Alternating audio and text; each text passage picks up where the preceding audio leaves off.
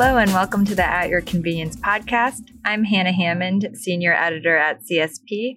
The May issue of CSP magazine will feature our State of Vaping story. For that report, I interviewed Jamie Kennedy, Category Manager at Bosselman's Pump and Pantry, which has nearly 50 locations in Nebraska.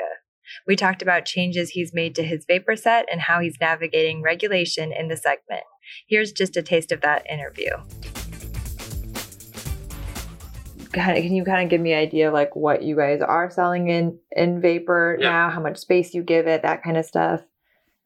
Yeah, for sure. When Juul came on, obviously that was a big focus for us. Then came along Vuse in a pretty big way. So right now our two big brands are Juul and Vuse Alto. Mm-hmm. I spend a lot of my time focused on those two brands.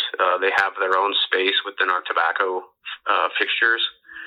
And right now we've got a couple of changes in the works right now, just within tobacco as a whole. Mm-hmm. So kind of a long story, but when I took over the category, I really started kind of digging deep into what our stores look like in our back bars. And trying to figure out how to kind of rebuild our merchandising strategy around just tobacco as a whole, especially with all the new products coming on. Alternative nicotine is where we're seeing a lot of the growth. So I set out to really analyze, really on a store-by-store basis, how to build that assortment a little bit better and make product flow a little better, and then make it an easier shopping experience for our customers. Yeah, so what are some of the changes you made to do that?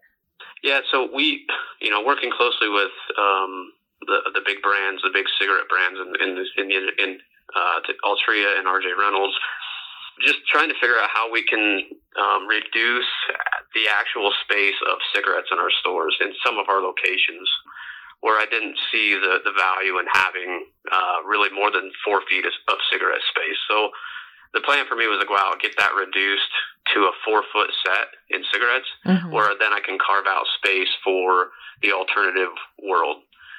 That focus was mainly around nicotine pouches, so not so much in vapor, but in nicotine pouches. Yeah. Because that's where we're seeing a huge boom right now for us. Have you been adding any new vapor products, or have you guys been kind of waiting to see what, the FDA's final PMTA decisions are? Obviously they're still waiting on Alto. So just wondering how does that affect how you think about your resets that you're doing now? Yeah. So we did actually bring in a disposable brand late last year, I think in the August timeframe, to really good success.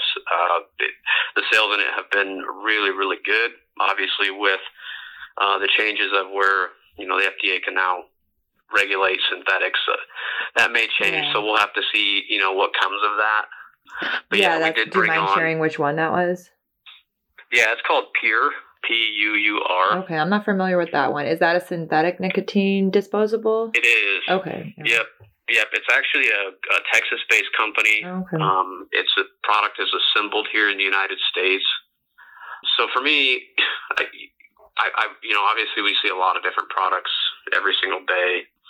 A lot of different vendors reaching out to us. Yeah. And as I look at product and evaluate where I think things need to go for us, I really try to find anything that's either manufactured or assembled in the United States, because I feel like that's a pretty good differentiator for us.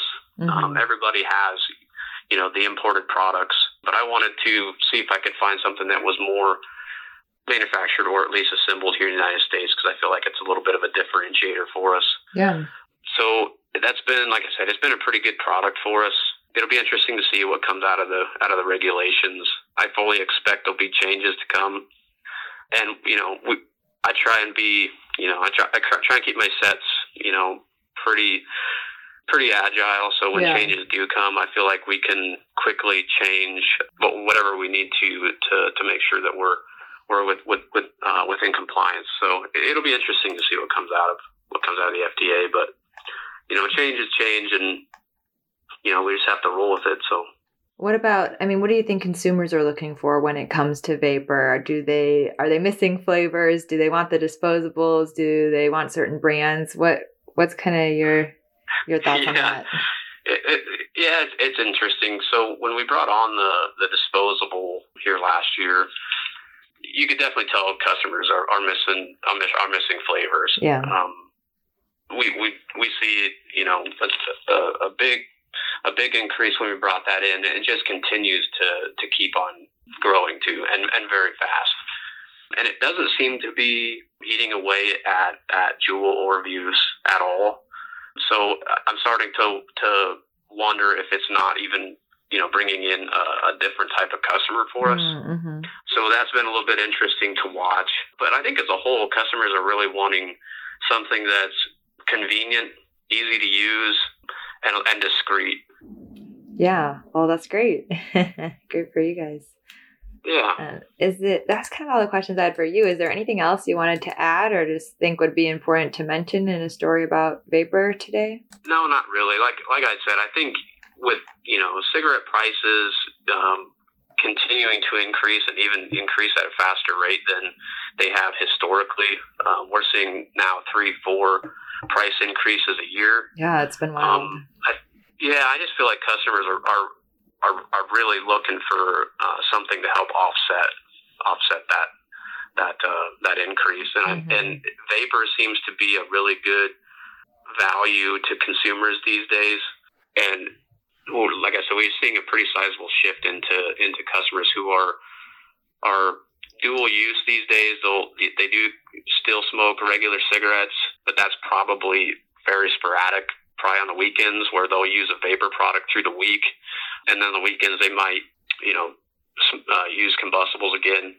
And then nicotine pouches seem to be taken off.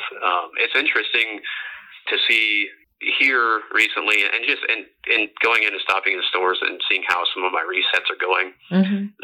One of the things I think people will start to really see more of is women using both products or maybe even all three, between cigarettes, vapor, and even nicotine pouches. Mm-hmm. I've seen a number of customers over the last number of months in stores buying nicotine pouches, which to me is a little bit surprising, but in talking to people, it actually seems to be a little bit of a trend. So I'm definitely going to keep my eyes on that and see what comes of it. But that's really what we're seeing. We're just seeing customers using 1, 2, 3 products at a time.